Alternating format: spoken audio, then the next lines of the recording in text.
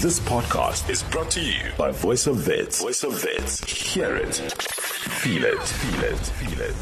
Advances in mobile technology have opened up new opportunities, not only for communication, but also for using the mobile smartphones as a platform for a range of applications. And the introduction of data transfer facilities and the rise of mobile financial services around the world have allowed mobile money services to evolve and grow rapidly. And mobile money has shown the ability to transfer funds, pay bills, save money, borrow, and even acquire insurance coverage via mobile phones. And this is transforming the lives of individuals and small businesses globally. The ability to access funds anywhere, anytime, everywhere. It saves time, and it also improves security and provides a means for saving and managing money more effectively than traditional methods. Now, what is mobile money, and what is the impact of mobile money on financial inclusions? Kevin Ssemwogerere is joining us on the line to share his independent opinion about the impact of mobile money and financial inclusions when it comes to different financial industries. He is a qualified chartered accountant, digital tech innovator, a tech entrepreneur, and a host of a webinar series called In-App Talks, which shares mobile app business insights. He is also a 2020 South African Institute of Chartered Accountants Top 35 under 35. Welcome to Voice of Vets 88.1, Kevin, and thank you so much for joining us right here on VOW FM 88.1. Once again, Harvey, thanks for having me. Good morning to you and good morning to the listeners. And Kevin, today we are talking about mobile money. What is mobile money? In parts of the world where people do not have bank accounts for various reasons, like lack of access to banks or affordability, people were reliant on using cash to transact. But as cell phones became more accessible, some people started to pay by sending each other airtime. So mobile network companies noticed this and realized that there was a need for using the cell phone as a means to transact. So the concept of mobile money was born. In East Africa, this was one of the first places where the concept was developed for testing. An initial use case was for people in cities to send money to people in remote areas or villages. Over time, the use of mobile money became so diverse as people found various ways in which to use it. Three enabling factors allowed the birth and spread of mobile money, which seeks to allow anyone to send money to anyone. The first is the agents, who are established throughout communities as a place for anyone to open a mobile money wallet by depositing cash or withdrawing that cash. The second is a mobile network service provider company with a reliable operating infrastructure and a brand which people are familiar with and can trust with their money. The third is a cell phone network or signal, which enables use of a cell phone to send and receive mobile money in a virtual mobile money wallet.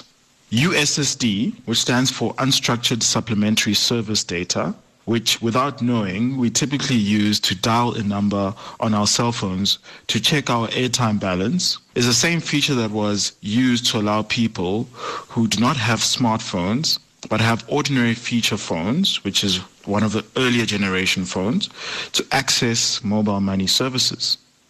On a basic level, this is how mobile money works, Harvey. So if you want to send money to somebody, you can proceed to an agent who is an authorized shop or individual dealer with a point-of-sale kiosk to deposit cash. If you already have a sufficient balance sitting on your mobile money wallet, you don't need to top up your mobile money wallet. But then using a USSD code or number, you can dial on your phone to access the mobile money service and select the cell phone number which you would like to send mobile money to. And then that person will receive a message in the form of an SMS or notification about the receipt of mobile money. If they have an existing mobile money wallet those funds can be deposited into their mobile money wallet and used as a virtual digital currency to pay for things accordingly. Or they can choose to approach a nearby agent at a shop or individual's kiosk to withdraw the mobile money in the form of ordinary physical cash. The mobile network service provider company, which enables the infrastructure behind mobile money, takes a small fee from the transaction for facilitation. However, there are a few instances in some parts of the world where sending mobile money is absolutely free. In some instances, one may think that mobile money is similar to mobile banking, but the key difference is that mobile money is a pay-as-you-go service, which allows people to transact digitally through funds stored in a virtual mobile money wallet, and sending money in and out of it is done through any cell phone and is facilitated by a mobile network company or operator.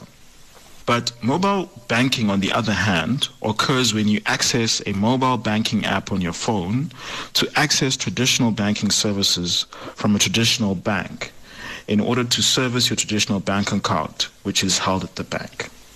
So in short, Harvey, this is what mobile money is and how it works. What is the impact of mobile money when it comes to businesses, Kevin? Almost anyone who has any mobile phone can have a mobile money wallet. And this has made mobile money particularly useful in more remote parts of the world or villages where access to banks is not as easy as in urban areas or cities or towns. Also, mobile money accounts or wallets are convenient for so many use cases in the way that people can receive, store, spend, and send money all from their mobile money wallet just on their mobile phone. Another benefit is users can also receive money directly to their mobile phones without going through a middleman.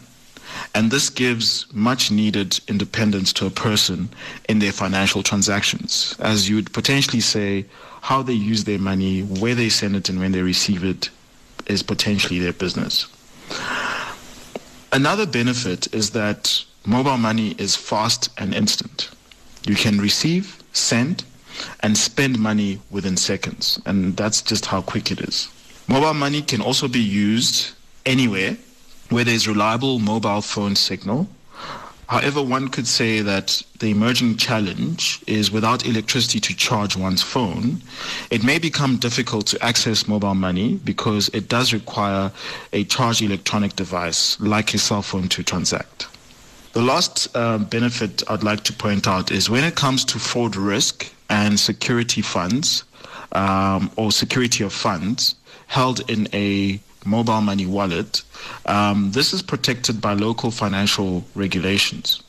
So users of mobile money, in terms of their identity, have to be checked in terms of who they are based on any local identity systems in order to open up a mobile money wallet at an agent or to access cash withdrawals.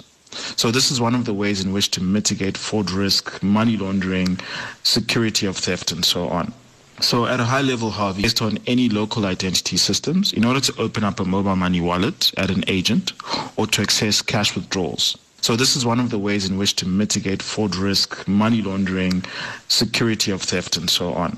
So at a high level, Harvey, these are some of the benefits in everyday life of mobile money usage. Ongoing research shows that mobile money has a positive impact on individuals, households, and businesses. Mobile money is driving financial inclusion in parts of the economy that traditionally could not access traditional financial services for various reasons. When it comes to businesses, mobile money is reshaping the way customers relate to products and services. And in parts of the world where traditional banking is not necessarily popular or widely adopted, customers are now able to pay for products and services using mobile money. When it comes to essential services like transportation and electricity, these can now be paid for using mobile money. And in peer-to-peer payments for goods sold or services, one can also use mobile money in order to exchange value. And this is allowing more people to become traders or independent traders of their products and services without having to rely on traditional banking services. For example, one could easily become a trader of tomatoes or bananas or any other fruits and vegetables without having to wait for a traditional bank account in order to receive money from customers. Various startups are also innovating their offerings for parts of society who traditionally would not have been able to pay without a traditional bank account. So the overall impact of mobile money on businesses is that the unbanked part of society is now a viable consumer segment for products and services. And this is all thanks to mobile money services. How big is the mobile money market across the world, Kevin? Is it perhaps a more lucrative industry, or is it an industry that's still growing and gaining momentum? According to public sources, currently over 500 million people in Africa are expected to use mobile money to transact and pay for things. And the African mobile money market reached a transaction value of over $266 billion in 2019. Currently, there are almost 300 live mobile money services across 95 countries globally, and sub-Saharan Africa remains the leading market for mobile money adoption, especially given the use case of mobile money in the daily lives of people, and that being dominant within the sub-Saharan African context. The global mobile money market size is expected to grow from $3.4 billion in 2019 to over $12 billion by 2024. So based on these public sources and indicators, Harvey, this is definitely a big market and is set to grow at an amazing rate. What is the future of mobile money? The possibilities for mobile money are endless because its impact on society somewhat resembles a revolution in the financial services sector as we know it. However, a foreseeable evolution of mobile money in the near term is to become what is being referred to as a payments as a platform model. This is quite broad in terms of its application, but at a basic level, the expectation is that as mobile operators become more sophisticated at facilitating mobile money transactions, other participants who could add value to the ecosystem of mobile money could be incorporated to provide services like microloans, mobile money advances, savings products, and other related services which are complementary to the mobile money experience.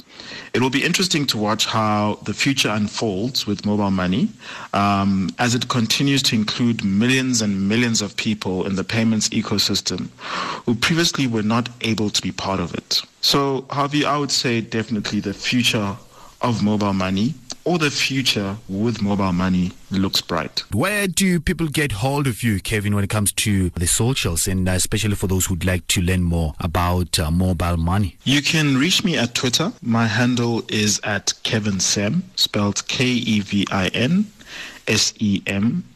And you can also email me at inapptalks@gmail.com, spelled INAPPTALKS @gmail.com. All right. Thank you so much for hanging out with us, Kevin. Thanks for having me, HarvyT, and thanks to the listeners. Catch you next week at the same time. That was Kevin Ssemwogerere. He is a qualified chartered accountant, digital tech innovator, a tech entrepreneur, and a host of a webinar series called In-App Talks, which shares mobile app business insights. He is also part of a 2020 South African Institute of Chartered Accountants Top 35 Under 35. He joined us to share his independent insights about the impact of mobile money on financial inclusions. This podcast was brought to you by Voice of Wits. To hear more of our shows, tune in to 88.1 or stream via www.vowfm.co.za.